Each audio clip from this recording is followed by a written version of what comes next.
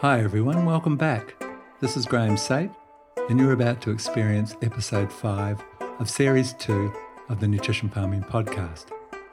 I figured that I've recently delivered 2 pretty intensive episodes on minerals. That was in the form of the boron and the sulfur sessions. And I thought perhaps it's time to balance it out a little with a return to the microbial side of the nutrition farming equation. Remembering, of course, that the nutrition farming concept involves the interplay between minerals, microbes, and humus. It seemed appropriate this time to shine a light upon my most favourite of microorganisms, and I'm talking about the mighty mycorrhizal fungi.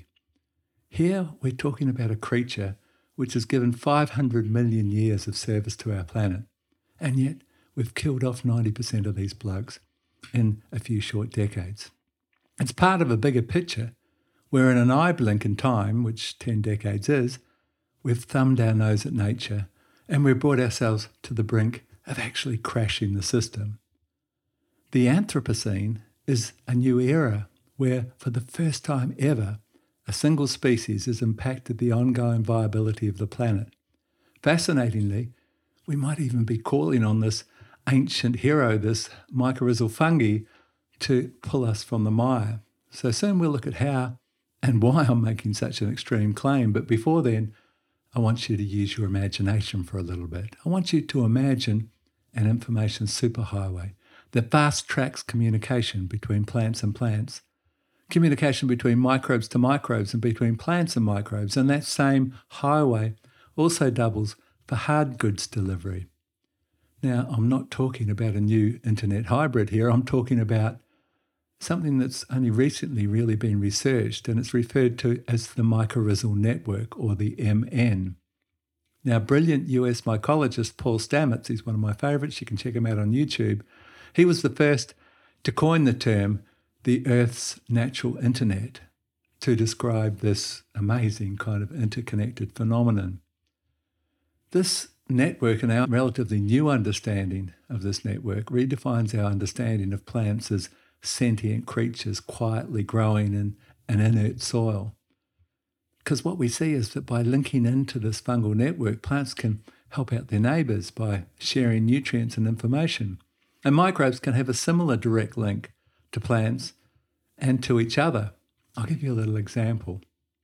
A mature tree in a forest has its seed distributed by breeze and birds, but it never loses connection to its offspring. These young seedlings often battle to survive, sometimes hundreds of metres away from the mother tree as such, and they battle to survive on the forest floor with very little sunlight to sponsor photosynthesis. So in that instance, the mother can somehow sense the stress of her offspring, and she sends those youngsters some of her own carbon exudates, and she sends that via the mycorrhizal network to ensure that they survive and thrive. It's really cute to be sure, but it also highlights a little benefit of retaining this interconnectedness. The potential benefits of reclaiming this network on our farms, that's when it gets truly exciting. For example, plant communication via the mycelium network has huge implications, including enhanced disease protection. So let's talk about a couple of studies that relate to that. In 2010, Ren Z. Zhang from South China Agriculture University found that when attacked by pathogens, plants release chemical signals on the mycorrhizal network that warn their neighbours of the impending attack. So some of the plants in this study were colonised with AMF, which is the term we use to describe mycorrhizal fungi, I'll explain it later, while others were infected with a disease called Alternaria. Now, most of you probably know that brown spot that begins on the lower leaves and eventually consumes the entire plant.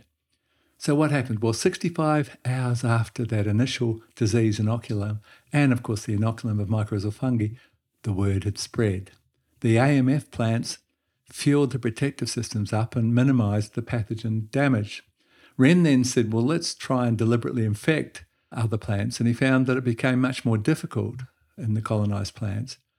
And if you could successfully bring Alternaria into those plants, it created much less damage whenever mycelium were present. Ren concluded that tomatoes can use the mycorrhizal network to eavesdrop on the defence responses of their neighbours and then increase their own defence resistance against pathogens. That's pretty cool. And then in 2013, David Johnson and his colleagues from the University of Aberdeen in Scotland, they demonstrated that broad beans shared the news of aphid attacks on the mycorrhizal network in much the same way. Again, those beans with mycelium activated their anti-aphid chemical defence responses, and those without did not. In this case, David encased the plants with plastic above ground because there's such a thing as atmospheric messaging, where plants can sort of talk to each other via the atmosphere or send messages via the atmosphere. And so he had to exclude that possibility. And so Johnson concluded that the warning was definitely transferred via mycorrhizal networks. Now, the implications here are simply profound. If we knock out this messaging potential, we're going to use more and more chemicals with less and less response. And wait a minute, that's just what we're doing. So let's have a more close look at AMF. Let's discover what's been killing them, and let's look at how we might encourage them back.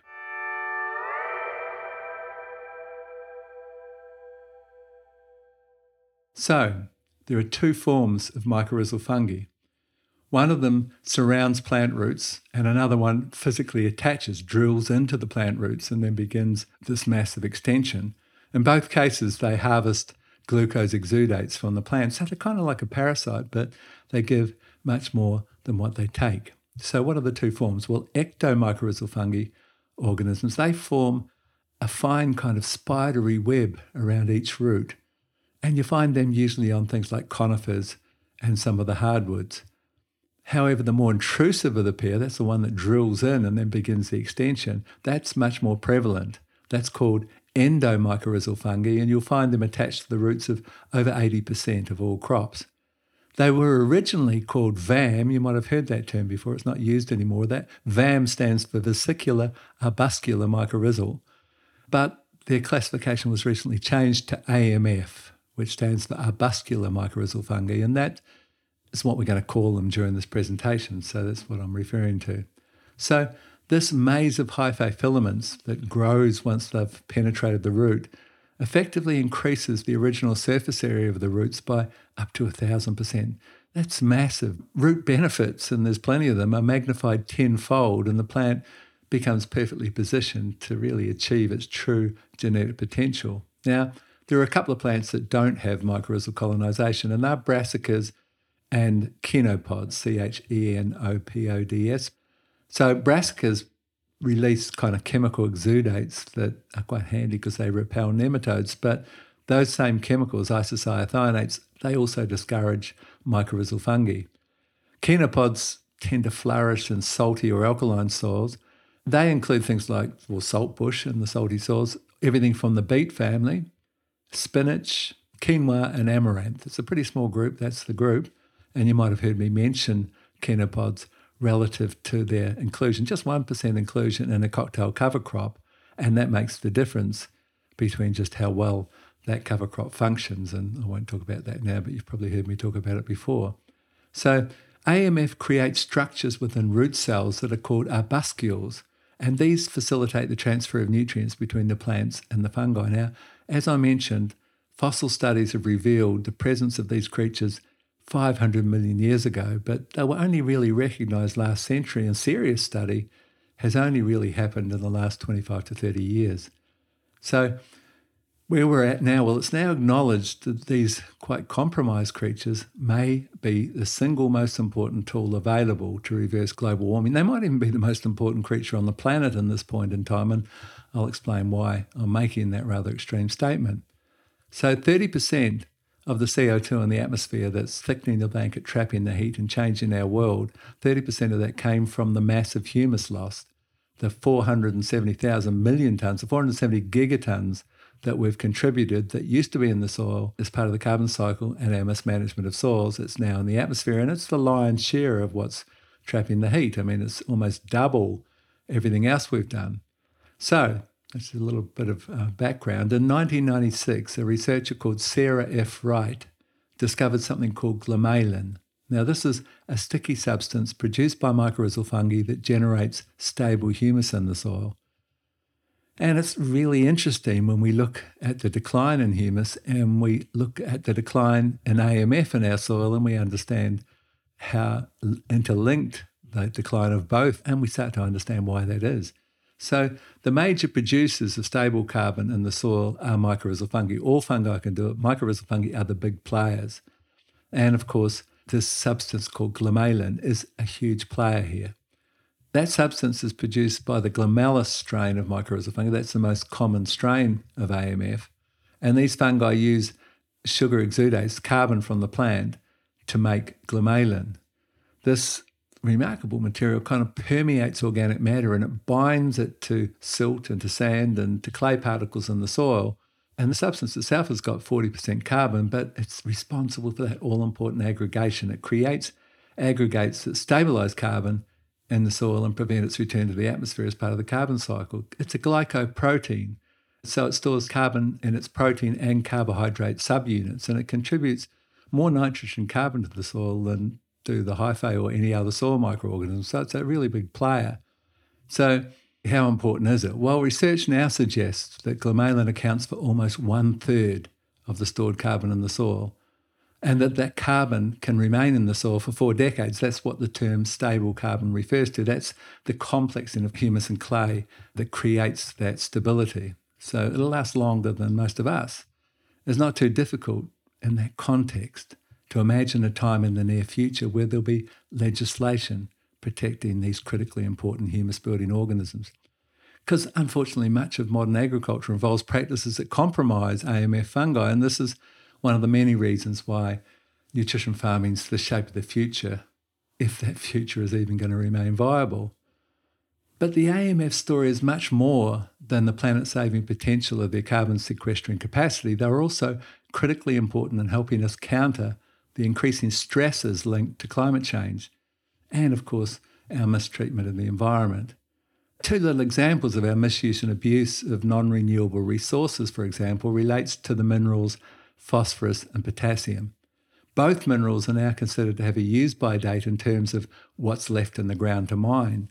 Now, this is something you need to know. When we reach halfway with a non-renewable resource, without exception, the price rises and rises and rises, no exceptions in the history of non-renewable resources. Now, some countries have already limited phosphate exports in recognition of this impending issue, but basically AMF, what have they got to do with it? Well, AMF fungi are seriously well researched in terms of their capacity to access the huge body of locked up phosphate in our soils. It's widely recognised that you just get 27% of applied phosphate, your DAP and MAP, you get 27% of it, and the balance of it becomes part of a $10 billion frozen reserve in our soils. Now, phosphate is the most immobile of major minerals in the soil, and zinc is a close second, so the massive hyphae root extension that comes with AMF allows much greater reach to access both phosphate and zinc. The maze of fine filaments is also constantly releasing acid exudates to serve to gently break the bond between locked up phosphate and calcium, and that effectively increases supply and uptake of both minerals to your crop, and that duo involves the 2 most important minerals for photosynthesis, calcium and phosphorus, 2 most important single minerals for the most important process of them all, photosynthesis. So AMF allows access to both minerals or improves access. In 1992, a couple of researchers called Ascon and Baria showed that AMF inoculated plants absorb and utilise potassium much more efficiently. Now, potassium is the single most expensive fertiliser input, in terms of major fertilisers, and the cost of input, as I said, will only increase as world supplies dwindle.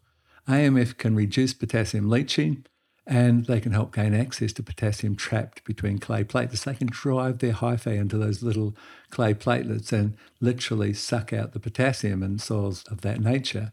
In 1994, Maqsood and some of his mates, they repeated those findings and really showed that AMF can be of incredible value in terms of the mineral potassium. But it doesn't stop there in relation to better mineralisation in AMF plants. In 1994, Marshner and Dalai found that AMF inoculated plants contain significantly higher levels of calcium, magnesium, copper, zinc and iron. And in 1999, Al-Kharati and Clark repeated those findings. So it's not just about zinc and phosphorus and calcium. It's also about a whole range of other minerals, including the most abundant of all. We're going to talk for a few minutes about AMF and free nitrogen.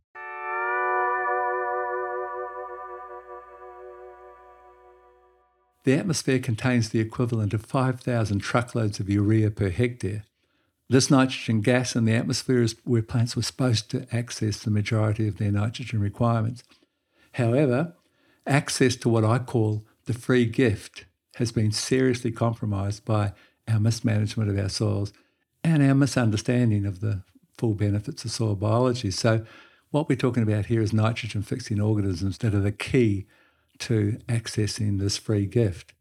And several recent studies have shown that both major forms of nitrogen-fixing organisms, so these are the guys that live in the rhizobium bacteria that live in the little nodules on legumes, and the free-living nitrogen-fixing bacteria that surround plant roots to access sugar to energize nitrogen fixation.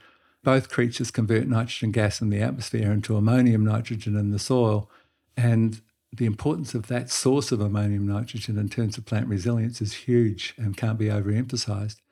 So mycorrhizal fungi are the perfect partners for nitrogen-fixing organisms.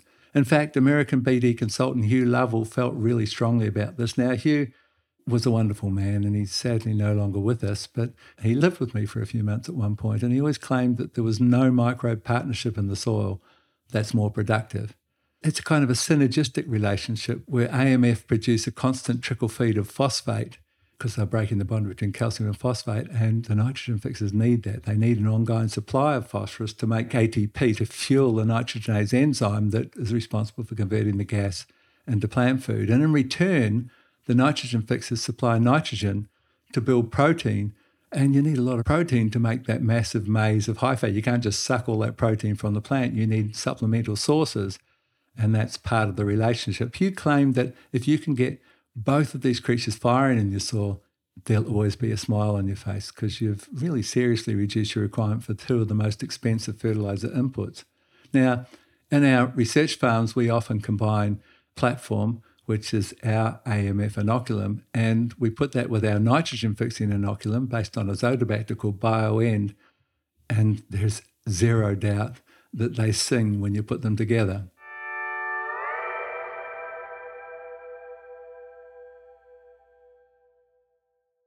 Okay, so it's time for some of my larrikin Australian humour.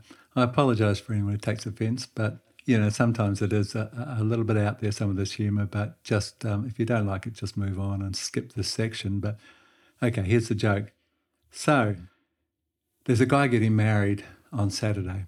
Big decision. He's in his mid-30s and not been married previously. So it's Friday and he decides to drive out into the countryside and contemplate his brave new future. And he stops at a little roadside cafe in the middle of nowhere, and he's drinking his coffee and he's thinking about his decision in his new life. And he starts thinking about friends and family that have been married previously, whose weddings he'd been invited to, and he's gone or he's sent presents if he couldn't make it. And he counts 32 friends and family members who have been married in the last sort of dozen or so years.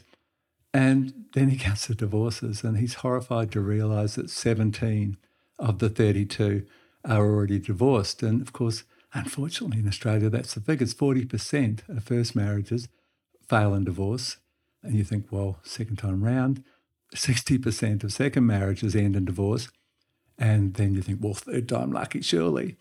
And 80% of third marriages in this country end in divorce. So I guess we're not learning our lessons, but there are other reasons for that we won't discuss now. I'm not going to digress too much at this point. So he's thinking those thoughts, and then he notices at the back of this cafe is an elderly couple, and a seriously elderly couple, mid-80s, and they're holding hands and staring lovingly into each other's eyes, and they're talking rather loudly because both of them are a little hard of hearing, and he can't help but overhear their conversation. And the gentleman says to his lady, "Do you remember where we are here at the moment, darling?" And she said, "Yes, I do. This is the spot 60 years ago, almost to the day, we were returning from the wedding ceremony to our honeymoon hotel. And in those days, you didn't make love before marriage, and we were literally burning with desire for each other. So we remembered at the back of this little cafe is a tree-enclosed private area that only a few locals know about. And we decided to park the car, and we walked out under the moonlight and made love for the first time." And they both giggled at that memory. And then a spark came into the old gentleman's eyes. And he said, "Do you reckon you might be still up for it?" And she said, "Yeah, I reckon I am." And this guy's overhearing this conversation and can't believe what he's hearing. But the old couple get up and head out to this private tree enclosed area that they've spoken about. And he sat for a while and he thought, well, why is the universe put these people here at this huge time of my life? Perhaps there's a lesson that I'm supposed to learn. So you're not normally voyeuristic watching 8-year-olds make love, but he decided that perhaps he was supposed to learn something. So he headed out. They'd been there for a few minutes before him. He came to a tree enclosed, sort of a vine enclosed archway, and he pulled back the vines and poked his head gingerly around the corner, and the sight that greeted his eyes shocked him to his core. The lady had pulled down her skirt and she was bracing herself on a fence, and the gentleman had pulled down his trousers, and they were involved in the most energetic lovemaking he'd ever seen or thought was possible. There was bucking and thrusting and screaming and bucking and thrusting, and he thought, this will be over in a minute or two. 5 minutes, 15 minutes, 30 minutes, 45 minutes. An hour later, he walked in a state of shock back to the cold dregs of his coffee and sat thinking, oh my goodness, I can last 5 minutes sober, 10 minutes drunk. What am I going to do here? And then the old couple moved back into the room, very, very bedraggled, and the old gentleman went to the toilet and he thought, damn it, I'm going to go and ask him what the secret is. I'll have to tell him what I did and I'll probably get a punch in the mouth for it, but what can I lose? So the old gentleman was standing at the urinal. He walked in, explained himself, said what he'd seen, and said, can you tell me the secret? And the old boy said, come here, sonny. And he thought, I'm going to get my punch now. And he leaned forward and the old boy said, 60 years ago, that bloody fence weren't electric. So don't go and buy yourself an electric fence. Energizer for the bedroom is the message.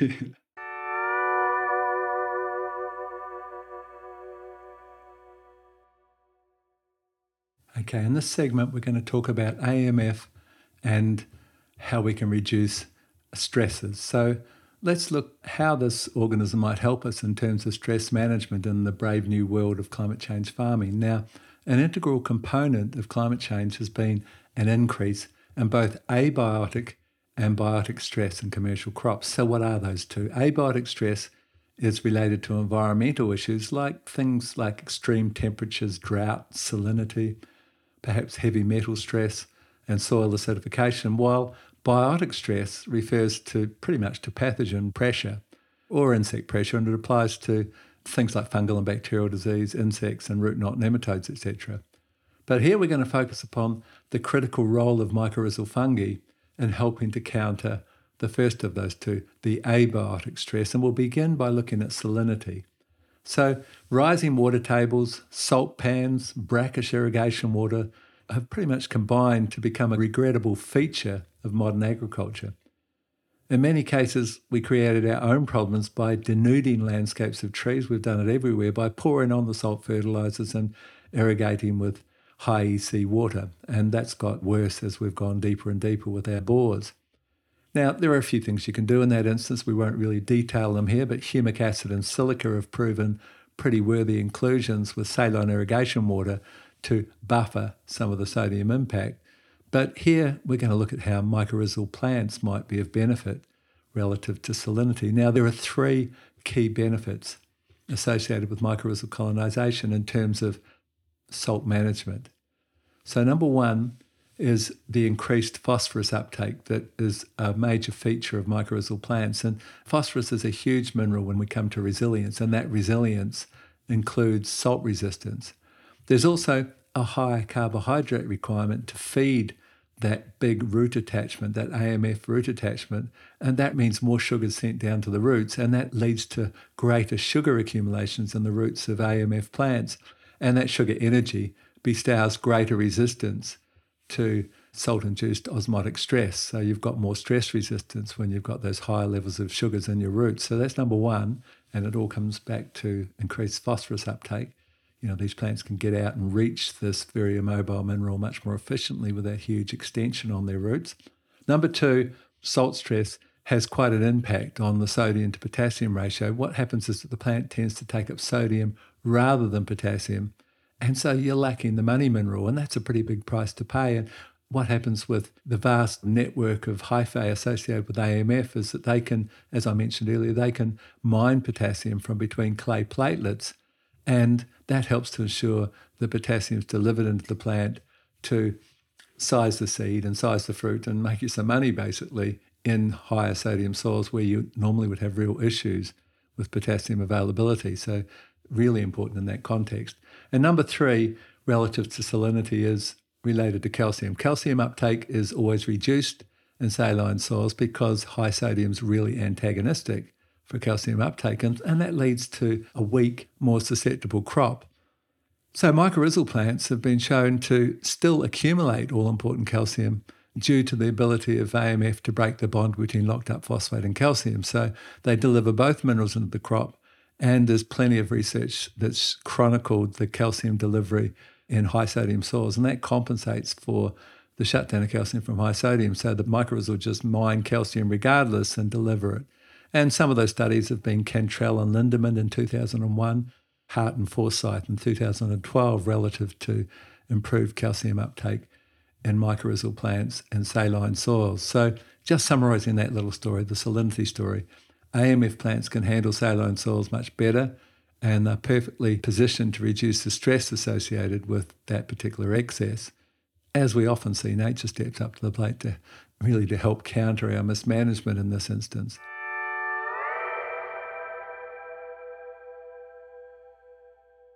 So let's look at AMF and drought at this point. So water has become the new gold in a world facing increasing drought and water shortages.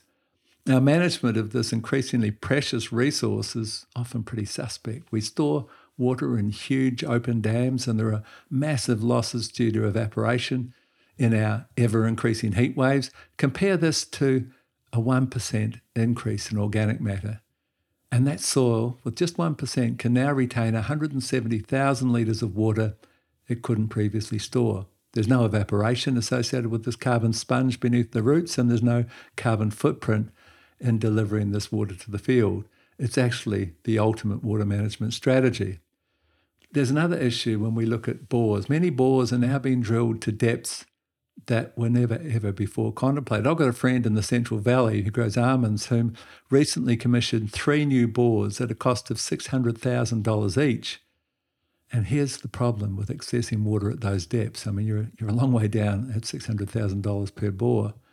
Those aquifers were formed over millions of years as the water filtered drip by drip through the layers of rock. And when they're gone, they're not going to replenish in our lifetime or in the lifetimes of many generations to come. When they're gone, they're gone. And so you're probably thinking, what's that got to do with mycorrhizal fungi? Well, AMF fungi are a humus-building phenomenon. In fact, as I said, they may be responsible for 30% of all the humus in our soils. They release a sticky carbon-based substance we've talked about called glomalin that triggers the formation of organic matter, and they sponsor the crumb structure, which can dramatically enhance infiltration so you maximise benefits from rainfall. During dry conditions, it's found that plants activate hormone-based signalling pathways that provide enhanced adaptation to drought stress. Now, this involves production of substances like salicylic acid, jasmonic acid, ethylene, and abscisic acid. And research has demonstrated that mycorrhizal plants have a better hormonal response, so they produce more of those 4 hormones with an associated increase in drought resistance. Now, these pathways, and what's interesting here is that those pathways that we're talking about, those hormonal pathways, are also linked to plant immune capacity. And as we've talked about several times, all known immune elicitors also spark yield increases. So in this instance, a more resilient plant, because you've got more of those 4 hormones. I mean, you should play around with salicylic acid. We'll talk about it shortly, but basically a more resilient plant turns out to be a more productive plant. So as I said, you can personally experience this potential if you like. It turns out that aspirin, the painkiller aspirin, was copied from the natural form of salicylic acid, which is been found in a variety of places, willow bark being one of them. And aspirin works as an immune elicitor, just like natural salicylic acid. So it's an immune elicitor and it builds yield when it's put on as a foliar. So if you want to do a little exploratory trial, you're going to be quite surprised at what you see. I promise you the rate for your little trial is 24 aspirins per 100 litres of water. And you can buy the generic brands, and that can cost as little as $2 for 24 aspirins. And so $2 per 100 litres. And that will show you some of the yield building potential with hormones. It can be really, really remarkable response on some crops. Tomatoes and everything else from the nightshade family, for example, they respond particularly well to that little salicylic acid boost. Just give it a try and you'll see what I'm talking about. Research has also shown that mycorrhizal plants under drought stress display enhanced moisture utilisation. Part of the reason is that tenfold increase in root surface area associated with the network of fine filaments. But the roots themselves are also better developed when colonised, and that allows further access to limited moisture. AMF plants also show increased rates of photosynthesis, and they've got higher levels of key cations like calcium, magnesium, and potassium compared to non-treated plants, so it's quite a story.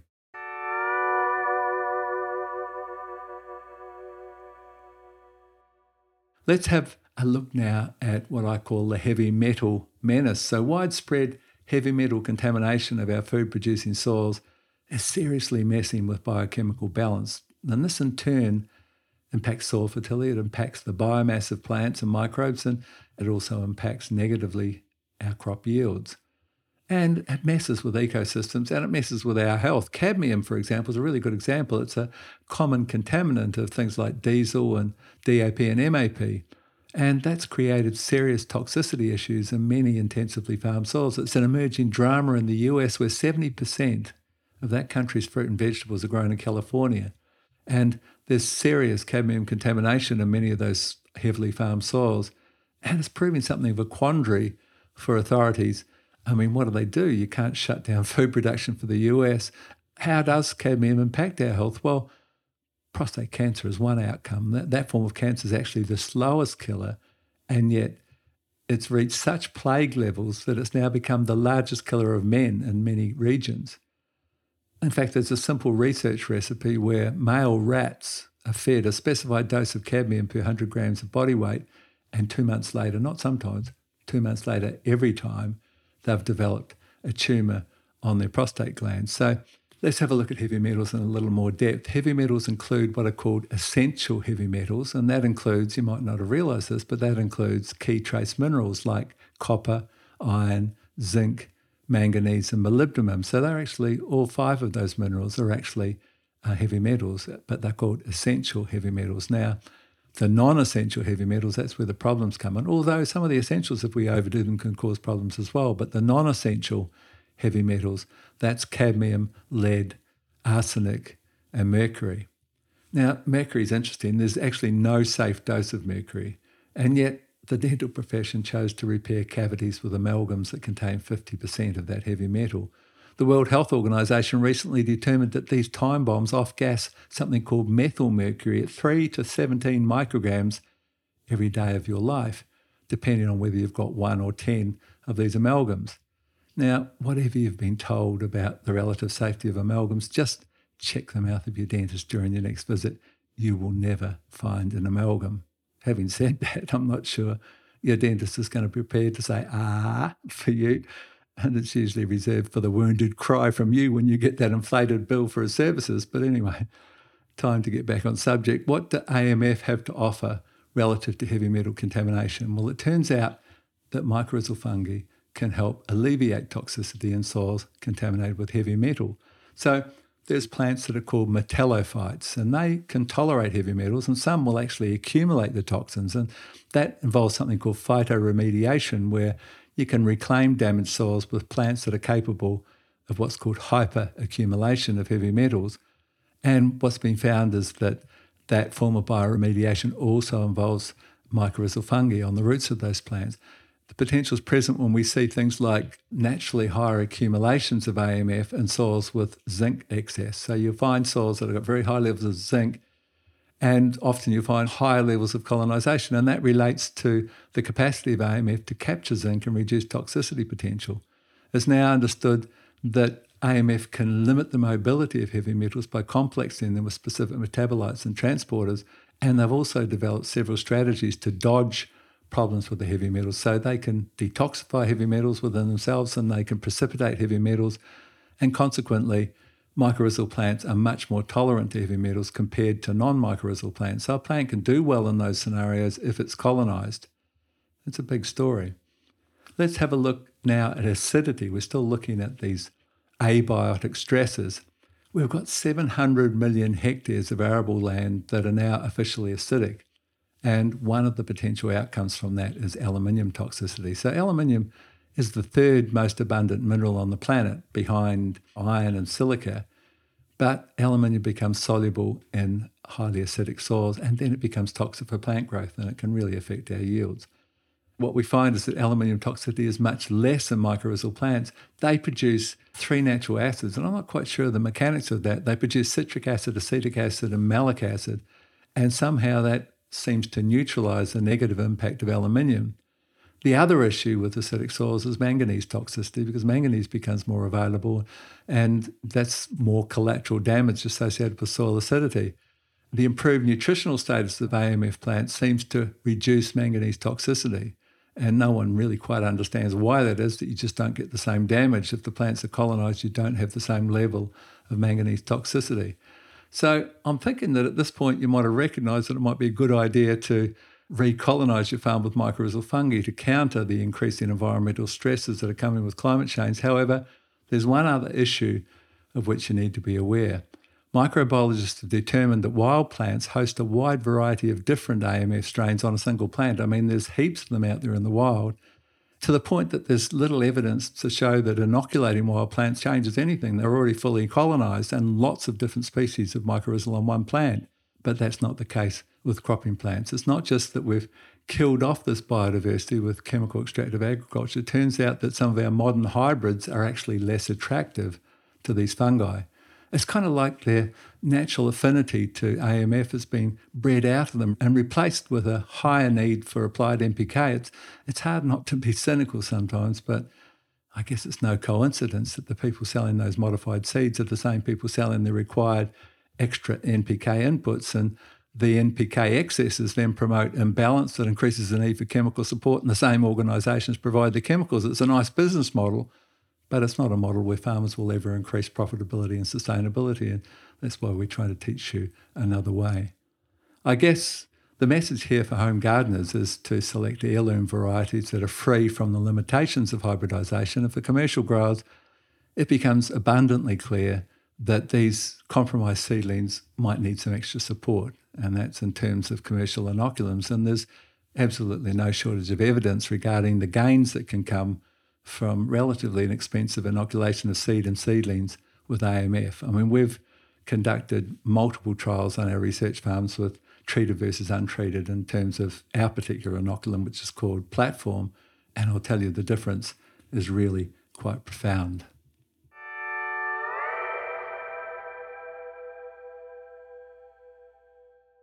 Welcome to the human health component of episode 5. This month, we'll focus upon a hugely important longevity tool. We'll talk about new research into the benefits of abstinence. I'm talking food here, not sex. Have you ever wondered why fasting is an institutionalized health strategy in several cultures? Think about Ramadan for Muslim people, or perhaps Yom Kippur for the Jewish. As is often the case, there's traditional wisdom behind these rituals. The first common sense thing to recognize is the fact that digestion is the most energy intensive process in the human body. And when we stop digestion during fasting, that energy goes elsewhere. And our detoxification and immune systems are often the lucky recipients. However, we now understand that there's more than just redirected energy involved in the fasting process. And that new understanding comes from a health-hungry demographic that's driving a dynamic new science. That population sector, of course, is the baby boomers. In this instance, the relative peace and prosperity of the 50s, after a fairly rugged decade before, provided the security that spurned an influx of births.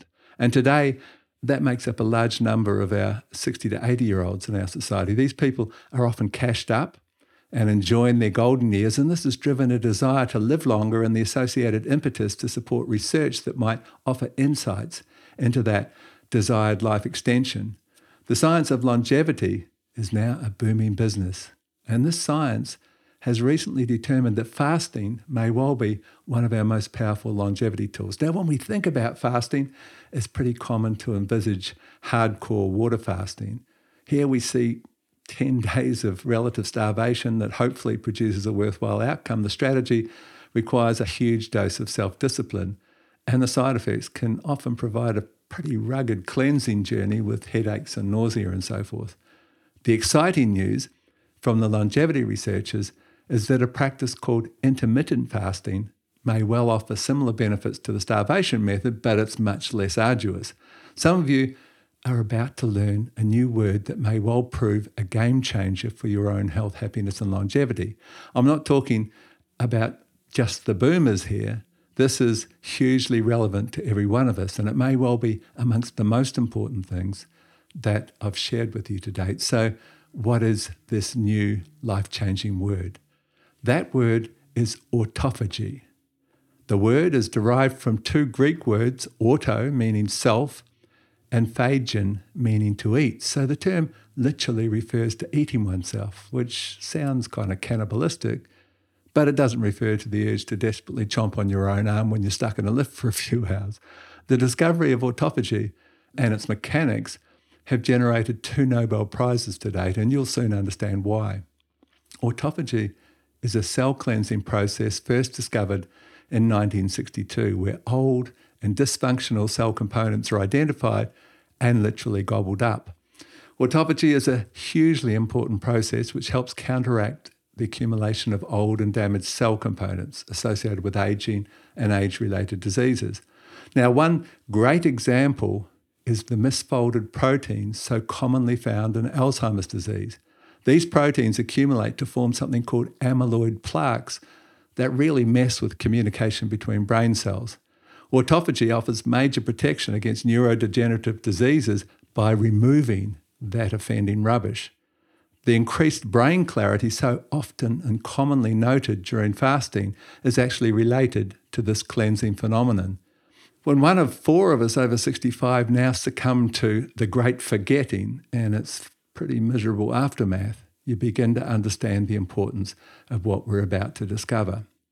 It turns out that it's counterproductive to be constantly well-fed. We're in the midst of an obesity epidemic in the developed world, partially due to the easy availability of food on a 24/7 basis.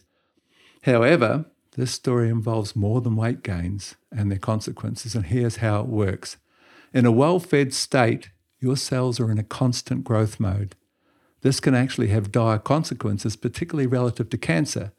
But in the presence of abundant food, the insulin signaling and mTOR pathways that tell your cells to grow, divide, and synthesize proteins are constantly active. What's mTOR, I hear you thinking? Well, it refers to something called the mammalian target of rapamycin, which sounds more like a rampaging, flesh-eating reptile than an important bodily function. This cell signaling system drives cell growth and protein formation, and when it's constantly active in the presence of abundant carbohydrates and proteins, mTOR effectively shuts down an essential cell cleansing process called autophagy. Now, there is a break to the mTOR accelerator, and it's called AMPK. When you fast or exercise or both, you switch on the AMPK pathway that puts the cell into protective mode, and it inhibits mTOR. It also activates autophagy. Now, I want you to understand that you're physically a community of 10 trillion cells. And when autophagy activates, your body can identify, destroy, and replace faulty mechanics within those cells. Without autophagy, you're effectively running that amazing machine called the human body without any servicing. I'm sure you're aware what happens to farm machinery in that scenario. I mean, I wish I'd thought a little more about that likely outcome before I committed to $400,000 of neglected machinery that came with my latest farm purchase. I'm now frowning at the flood of bills, but my mechanic is definitely smiling. The decline linked to aging can be strongly linked to the absence of autophagy in an overfed world. We're talking about comprehensive research now linking poor autophagy to Alzheimer's, Parkinson's, type 2 diabetes, atherosclerosis, fatty liver disease, stroke, coronary heart disease, cancer, obesity, and polycystic kidney disease, and of course polycystic ovary conditions. It's now understood that fasting can activate autophagy, and it also increases the release of human growth hormone. So this is the anti-aging hormone that impacts multiple bodily systems for the better. It's a wonderful win-win scenario. So let's look at the dynamics of fasting relative to these two really desirable regenerative outcomes. Intermittent fasting can restore the balance between cell growth and cell cleansing that's so lacking in our ocean of abundance. How long does it take without food for autophagy to kick in? Well, a comprehensive 2070 study by Yang et al. Demonstrated that the magic figure was 14 hours. That's why the popular strategy of 1 day per week of fasting can be a benefit. But 5-2 fasting, which is also a very popular strategy where calorie restriction is practiced for 2 days each week, that can be a great weight loss tool, but it doesn't kick in this important thing called autophagy. There's a growing body of research that suggests that 16-8 fasting may well be the best option. Now, this involves a 16-hour fast every day of the week. Here, you complete your last meal at 6:30 p.m.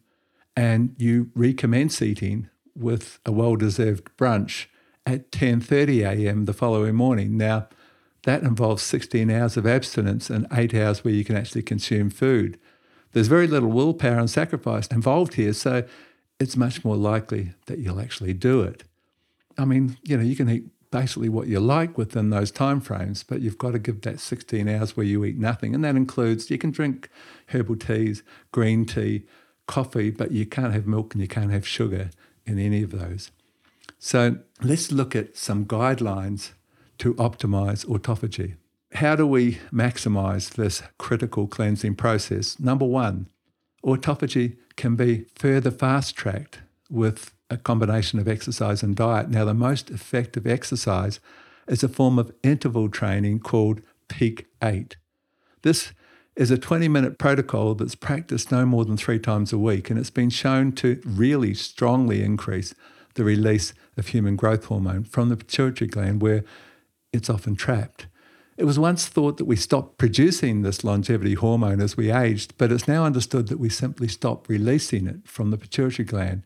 And so it's a super beneficial strategy to learn techniques where we can release this precious load. In fact, one study looking at Peak 8 revealed an increase in human growth hormone measured with blood tests of 560%. So it's a pretty good strategy. Human growth hormone is often called the youth hormone or the happiness hormone due to the sense of well-being that it often confers.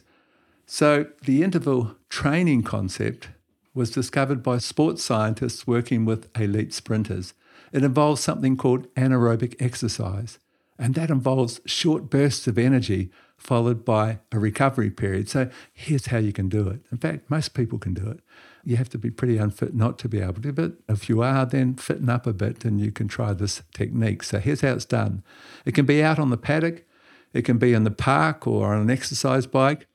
If it was the running version, you walk out to the sprint site that you've chosen and you walk out there for 2 minutes, and so you're warming up a little bit for 2 minutes, and then you run as hard as you can run for 30 seconds. You've got to be gasping like a fish out of water after that sprint. You can't fool yourself and say, yeah, I went pretty hard. You've got to run as hard as you can run. And then you've got 90 seconds recovery time. And if you haven't got your breath back after that 90 seconds, then you should never continue the process because you're lacking sufficient fitness, and it just might kill you if you continue. Now, you never die on that first run. It's just like standing on a walking machine when you're doing a stress test at the doctor's, but you don't keep going. If you don't reclaim your breathing in 90 seconds, well, you're not fit enough, so you wait till you are.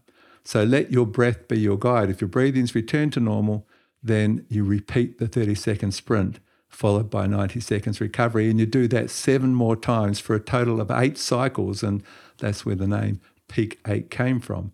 Those 8 cycles involve a total of 16 minutes, and then you walk home for 2 more minutes. So 2 minutes getting there, 16 minutes doing the workout, 2 minutes home. So it's 20 minutes in total. And that 20-minute exercise should only be completed 3 times a week. It's actually counterproductive to practice Peak 8 for more than 1 hour, which is 3 sessions each week. Human growth hormone targets fat cells like a heat-seeking missile, but it also provides a host of other benefits. That includes increased muscle tone, increased protein synthesis, enhanced bone strength, improved lipolysis, pretty important, that breakdown of fats when we talk about things like cholesterol and high triglycerides and so forth, so it's got obvious implications for coronary heart disease. It stimulates the immune system, it improves pancreatic health, and it's very, very good for improved weight management. So that's a pretty big bundle of benefits before we factor in the multiple gains that are linked to this cell cleansing through autophagy. So number 2, it's important to realise that autophagy can only happen in the complete and total abstinence of food. You can't cheat with the tiniest of snacks or a little bit of milk in your coffee or sugar. It's a response to no food that initiates this maintenance process. And it'll stop the moment any carbohydrate, protein or fats consumed, you just blew it. So you just realise that. You're trying to get that 2 hours in. It kicks in after 14 hours, so hence 6:30, and you start again at 10:30. There are some foods and drinks that have been shown to actually increase autophagy, and interestingly, coffee is one of those. However, as I said, you can't put in some sugar milk or milk substitutes or sugar substitutes, because even things like stevia have been shown to trigger glucose sensors and negatively impact autophagy. Number 5, red wine contains a powerful polyphenol called resveratrol. You've heard about the French paradox. I mean, cream is the French gravy. They've got lots and lots of dairy products in their diet. They cook in butter often and so forth, and they have relatively low levels of coronary heart disease. And that's been attributed to their consumption from childhood of red wine, which contains resveratrol, which is so highly heart protective. In a 1997 study by Juan and his mates, demonstrated that 1 glass per day is the actual optimum dose. And incidentally, that glass should not be one of those giant balloon glasses that houses a full bottle of wine. We're talking about perhaps 200 mils as being the maximum dose. And after that, the alcohol begins to negate the phenolic benefits. Now, green tea is awash with polyphenols. In fact, it has over 4,000 bioactive components. The most important of these is a group called catechins. In a 2019 study by Prasant and some of its friends, it was demonstrated that green tea polyphenols were able to induce autophagy. The most important catechin is called epigallocatechin gallate. A comprehensive 2009 review by a researcher called Thylek revealed that this remarkable antioxidant can combat insulin resistance, fatty liver, lung cancer, and type 2 diabetes. It sounds like a pretty good reason to build a little green tea into your dietary habits. But perhaps the most powerful of the autophagy enhancers is the active ingredient of the popular yellow spice called turmeric. Curcumin is that ingredient, has been the subject of over 600 published papers during the past few years, and the findings have been nothing short of amazing. Curcumin has been widely described as the most powerful anti-inflammatory ever researched, and it's been found to help counter some of the largest killers, things like coronary heart disease, stroke, arthritis, Alzheimer's, type 2 diabetes, and a lot of recent research on cancer. In 2016, a scientist called De Oliveira and some of his colleagues found that curcumin is particularly powerful in activating something called mitophagy. This is autophagy in the energy-generating centre of our cells called mitochondria.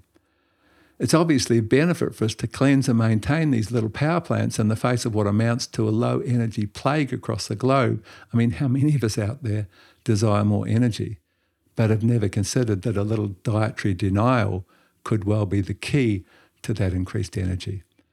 There's one really important consideration relative to curcumin.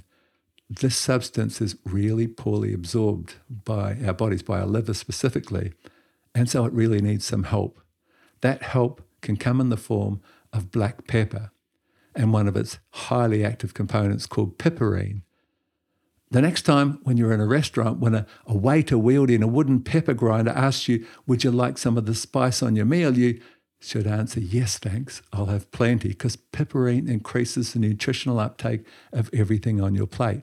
Pepper is a tiny antioxidant-packed berry, and when we dry that berry back to a peppercorn, we effectively quadruple the antioxidant value. Piperine is an alkaloid which provides the pungency for which black pepper is so renowned.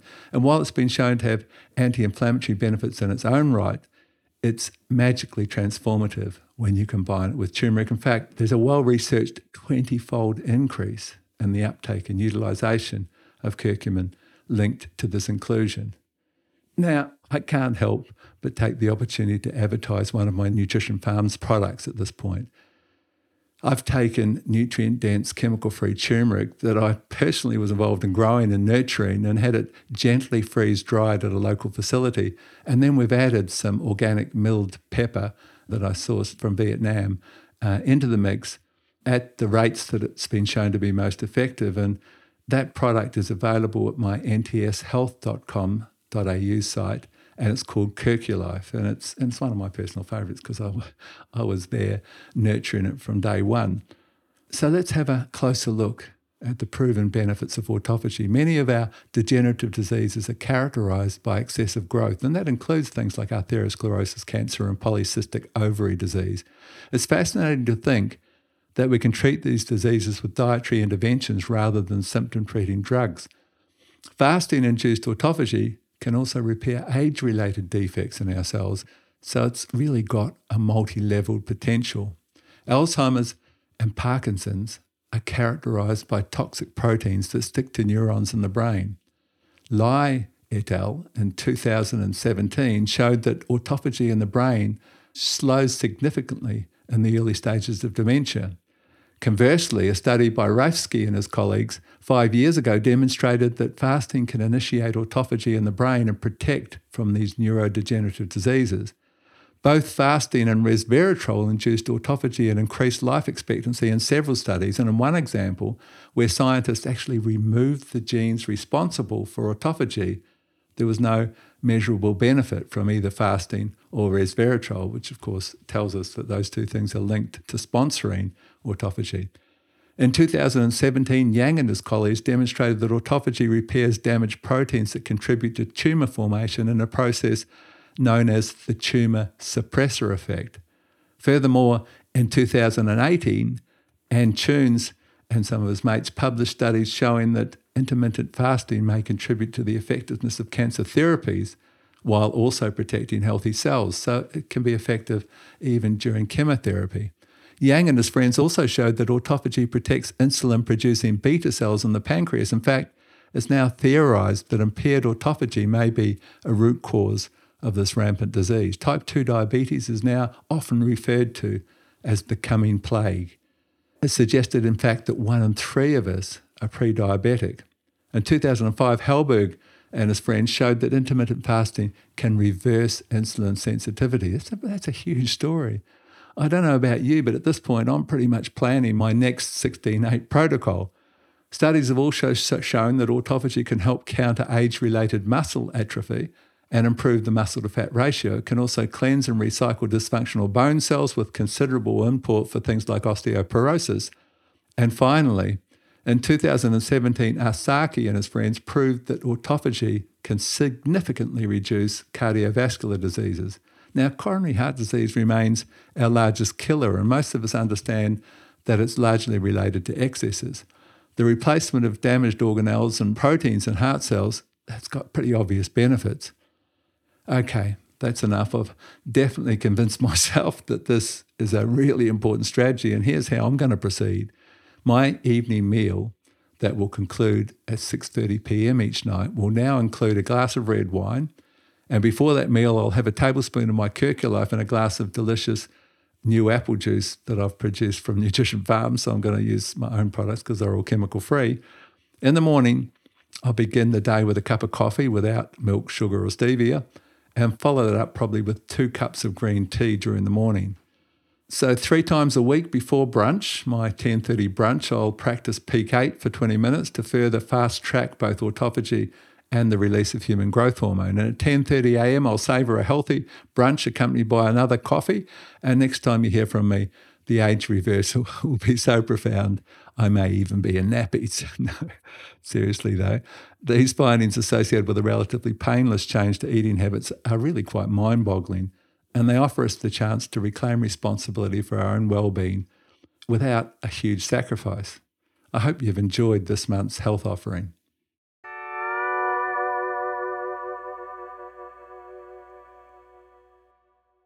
Okay, so let's have a look at some of the factors involved in the decimation of mycorrhizal fungi on our farms. Now, as I mentioned earlier, over 80% of commercial crops can enjoy a mycorrhizal association, but these creatures are missing in action in most soils. In fact, as I said, 90% of these creatures have been decimated by our modern farming strategies. So let's look more specifically at how we killed them off. Now, tillage is particularly destructive. These creatures burrow into the plant root, and over a 6-week period, they produce this massive root extension of fine filaments. In fact, these hyphae provide a root tag-on that effectively multiplies root surface area by 10 times or 1,000%. It's not hard to recognise that this root extension might be pretty valuable. Obviously, more nutrients and moisture can now be accessed, but that's just the start of an exciting string of benefits that can come from reclaiming our AMF. And tillage, well, it slices and dices these extensions. So these fungi detest the intrusion of cold steel. That's one key reason that no-till or minimum-till agriculture has proven so effective. It's also a good reason why home gardeners should always strive to sideline their shovels and try to directly plant into mulch covers whenever you can. The second contributing factor is unbuffered DAP and MAP. Of course, they are amongst the world's most widely used fertilisers, and it's been found that they're a big player in the decline of AMF. So these popular fertilisers essentially involve phosphoric acid attached to the ammonium ions. When they get in the soil, they ionise, which means they break apart. And the harsh burning power of phosphorus, which is, of course, the hottest of all minerals, think of a phosphorus torch, that burning power can absolutely decimate this fragile network of filaments. In fact, phosphoric acid can sizzle this network like putting a blowtorch to human hair. And for this reason, and others relative to maintaining mineral balance, MAP and DAP should never be applied in large doses. And they should always be buffered with a carbon source. Now, the best of these involves humic acid granules. When these granules are combined with granular phosphate fertilisers at the rate of around 5%, they serve to buffer that burn while also creating a phosphate humate that's much less likely to lock up. Humic acid also increases phosphorus uptake by over 30% because of this thing called cell sensitization, where the cell membrane becomes more permeable and absorbs about 30 to 35% more. And humic acid is also a really powerful stimulant of mycorrhizal fungi. So it's a practice, that combination of humic granules with DAP and MAP, it's a practice that really is a win-win outcome. And I really suggest that just do it once, do half a paddock and leave half a paddock. Monitor the results, see the difference in the control, and I promise you, you'll become a lifetime convert. Many thousands of growers around the world have done exactly that. Now, the third thing we're going to talk about is to avoid long fallows so that you can continue to support the mycorrhizal network. Now, the mycorrhizal fungi don't care what plant it is as long as it's something they can inhabit. They don't differentiate between what we call a crop plant and what we call a weed. They need a support network. I get a little angry when I see agronomists still recommending chemical fallows where the only good plant is a dead one and herbicides maintain that kind of scorched earth policy. Nutrition farming involves learning from nature and working with natural systems wherever you can. And where does nature ever leave soil bare? The arguments to justify this silly practice usually revolve around moisture retention. And if you subscribe to these beliefs, I implore you to buy yourself an inexpensive digital thermometer and do some simple comparisons on the next hot day out in the field. I've measured soil temperatures of 52 degrees Celsius in bare ground compared to 30 degrees Celsius just metres away where there's plant cover. Now, 52 degrees will suck soil moisture pretty efficiently, and it's also pretty harsh on soil life. So it's interesting to look at the work of the Paul Scherrer Institute that have looked at cover cropping relative to drought resistance. And many people think that's counterintuitive, but what they've shown is that the roots themselves, if you've got plant roots present, are 90% water. Roots themselves produce a substance called mucogel, which holds several times its own weight in water, that the bacteria around the roots produce a sludge material that works like water crystals, and the list goes on and on. In fact, I guess it's part of that concept of give and you shall receive. But they've demonstrated that, you might argue, well, I can't take a field out of the system and grow a cover crop out and not feed it to animals or bale it or whatever. This is a concept of growing a cover crop, and sometimes a good high carbon cover crop with a lot of organic matter, and giving that back to the soil. So they're showing that 40 tonnes of organic matter from a cover crop produces 10 tonnes of humus in the end, and that lifts organic matter by 1%. The value of that 40 tonnes, which becomes 10 tonnes in terms of nutritional value, is around $2,000 Australian. So, it's a fairly big amount that you've given back to the soil. And the interesting thing, when I've looked at a few people that have done that, who've kept good records over the next 4 or 5 years, every year, that block outperforms every other block. So perhaps you can't afford not to do that from time to time. The fourth thing that we'll look at relative to how we knocked out our AMF, high salt index fertilisers can dehydrate the AMF hyphae, and these inputs should also be buffered with carbon, just like DAP. Potassium chloride is probably the worst culprit. It's a very high salt index, but even potassium sulfate and all NPK fertilisers should never be oversupplied, but they should also be buffered. And again, the best buffering tool is humic acid granules. Now, if you're fertigating those fertilisers in a more intensive scenario, then molasses is another kind of high carbon buffering option.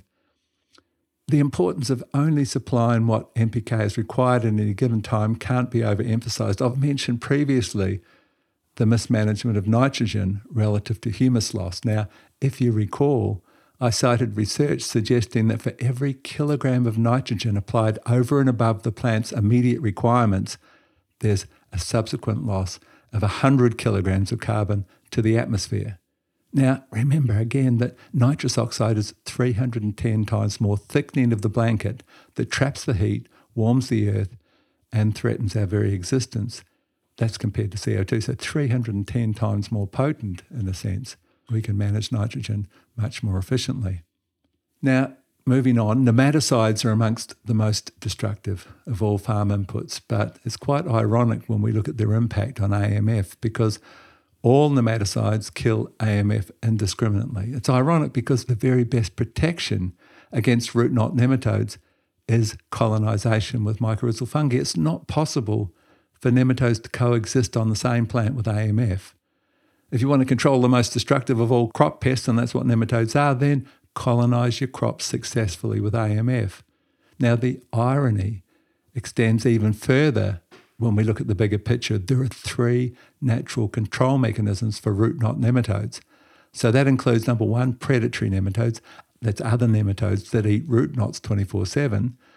Nematophagous fungi, or what are called nematode-trapping fungi, they attract and lure and trap nematodes before consuming them for a source of protein, so they're a major control mechanism. And finally, as we've already mentioned, mycorrhizal fungi exude biochemicals that dissuade root knot nematodes. The nematicides kill all 3 of these natural controls, and for some reason the first bloke back is the root knot nematodes, who says, "You beauty," and can now multiply unchecked. And so we see people using nematicides every 2 years, every year, every 9 months, 6 months, every 3 months, because you selected for the very pest you were trying to control. In the absence of any competition and predators, they go crazy. And it's a classic example of how we can shoot ourselves in the foot when we're working against a natural system rather than with that system. Now, still looking at some of the things that have been counterproductive relative to AMF, fungicides, including fungicide-treated seed, can obviously affect a fungal organism, and they can impact AMF colonisation and growth. Of all the fungicides, Benomil has been shown to be the most destructive. It's crazy here when you understand the potential of trichoderma, incidentally. Trichoderma is a seed treatment because that predatory fungi bonds with the plant and it gives protection for the full season rather than just a few weeks, which the fungicides on your seed offer. So it's a short-term protection compared with a full crop cycle protection. And I challenge you guys to simply Google whatever fungal disease you're trying to control with the treated seeds and link that disease. It might be something like Pythium, for example. So just Google Pythium and trichoderma and you'll understand the potential of seed treatment with trichoderma. It's kind of a no-brainer when you look at the vast body of research on this. Number 7, glyphosate. Glyphosate underpins the entire no-till strategy. And hence broadacre farmers are literally in horror at losing this weed killer. But human ingenuity will shine through, as it always does when we're forced to seek alternatives. Glyphosate will inevitably be banned at some point soon. because the negative impact on human health is now undeniable.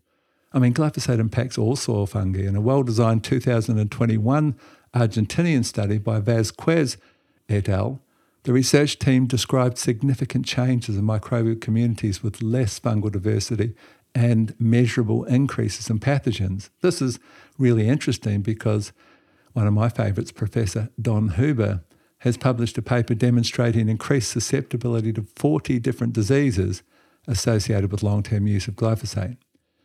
Beneficial fungi are involved in all soil processes, but they're hugely important in terms of gas exchange and infiltration, and they're two important concepts. They create the stable aggregates that can allow or facilitate easy entry of oxygen and the exit of CO2 for photosynthesis. This crumb structure also increases all-important infiltration. That's another really important word.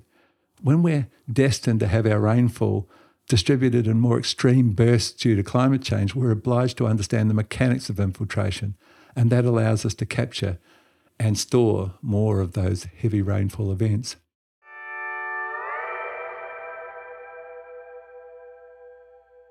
So we've talked about what has damaged our mycorrhizal component, but let's look about how we can reclaim our AMF on the farm. Number one, inoculate your seeds and seedlings. Now, this is the most cost-effective and most efficient way to ensure colonisation. You simply mix the spore powder with water and dip your seedling trays or your tree seedling bags in the solution until they stop bubbling. Seeds are treated with the AMF liquid, and then you're basically ensured that you've colonised every plant right from the start.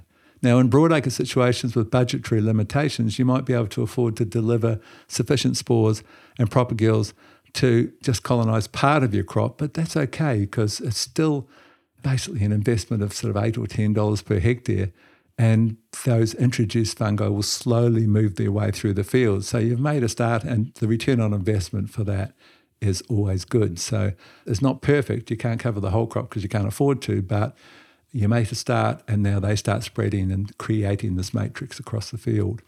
Number two is to inoculate cover crop seeds before direct drilling them into pasture that you might do to improve diversity. That practice will minimise cost and provide a good kickstart to colonising your whole paddock. So Colin Seiss from New South Wales, many of you have heard of him, he's championed the productive potential of pasture cropping. He's demonstrated that 40% of your pasture should comprise introduced direct drilled plant species, and then you start to see the big changes. You start to see much better utilisation, for example, of dung and urine when you've got that legume component present, the clovers and so forth, and you can watch your fertility begin to build.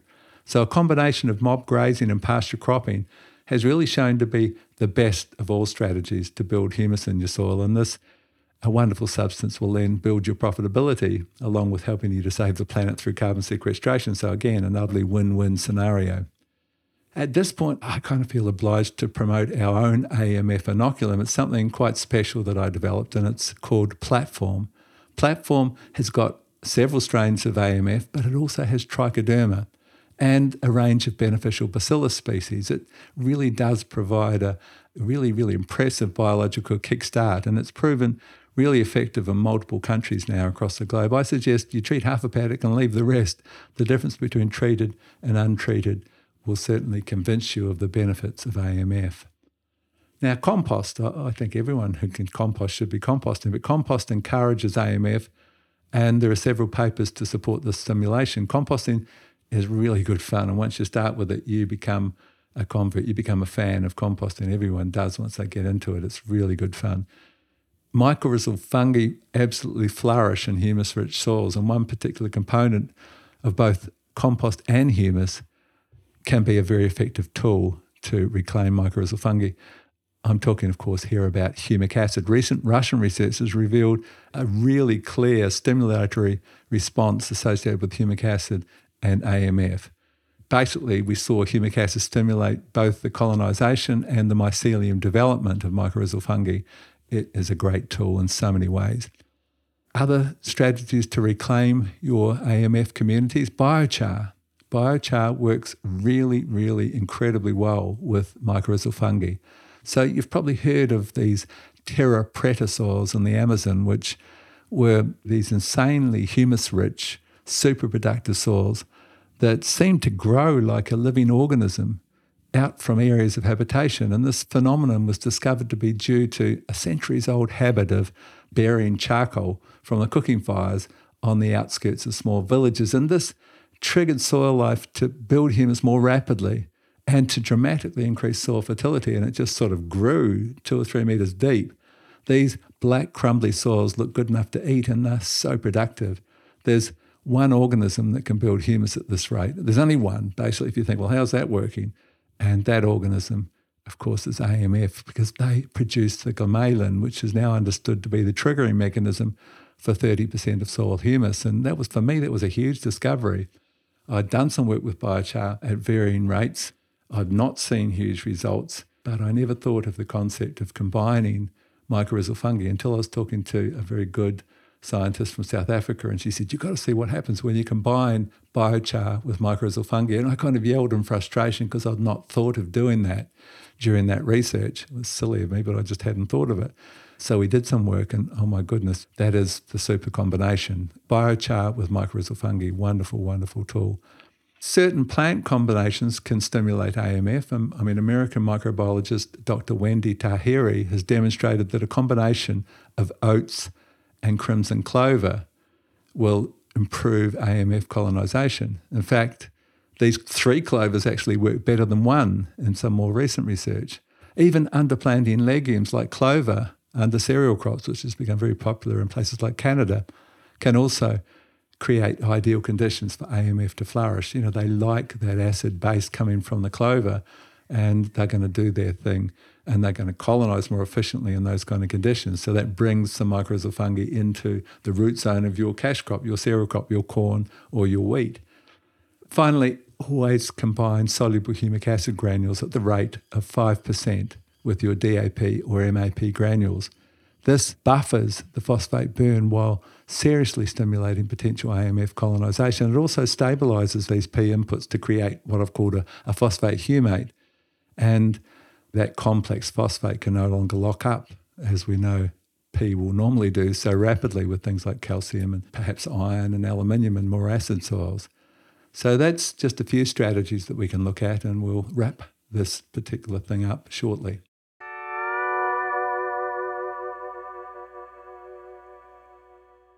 Okay, so here, amidst the sweet sound of rain upon the roof at the home farm office, that pretty much wraps up an information-packed episode 5. I'm hoping that you're now motivated to introduce some mycorrhizal fungi to your farm, or perhaps to nurture what you may already have. I also trust that you might consider 16/8 intermittent fasting as a powerful new wellness strategy, and that perhaps you'll always remember that important new word, autophagy, and make it part of your longer, happier life. If you've enjoyed this episode, please feel free to share it with family, friends, and colleagues. If you feel inspired to submit a review, that will also help me on my mission to improve the lives and businesses of farmers across the globe. There was a wonderful response, incidentally, to my offer last episode for personal Zoom consults. Over 60 farmers and consultants from all around the world have already booked sessions, and I'm just loving the personal connection that comes with helping farmers solve some of their problems.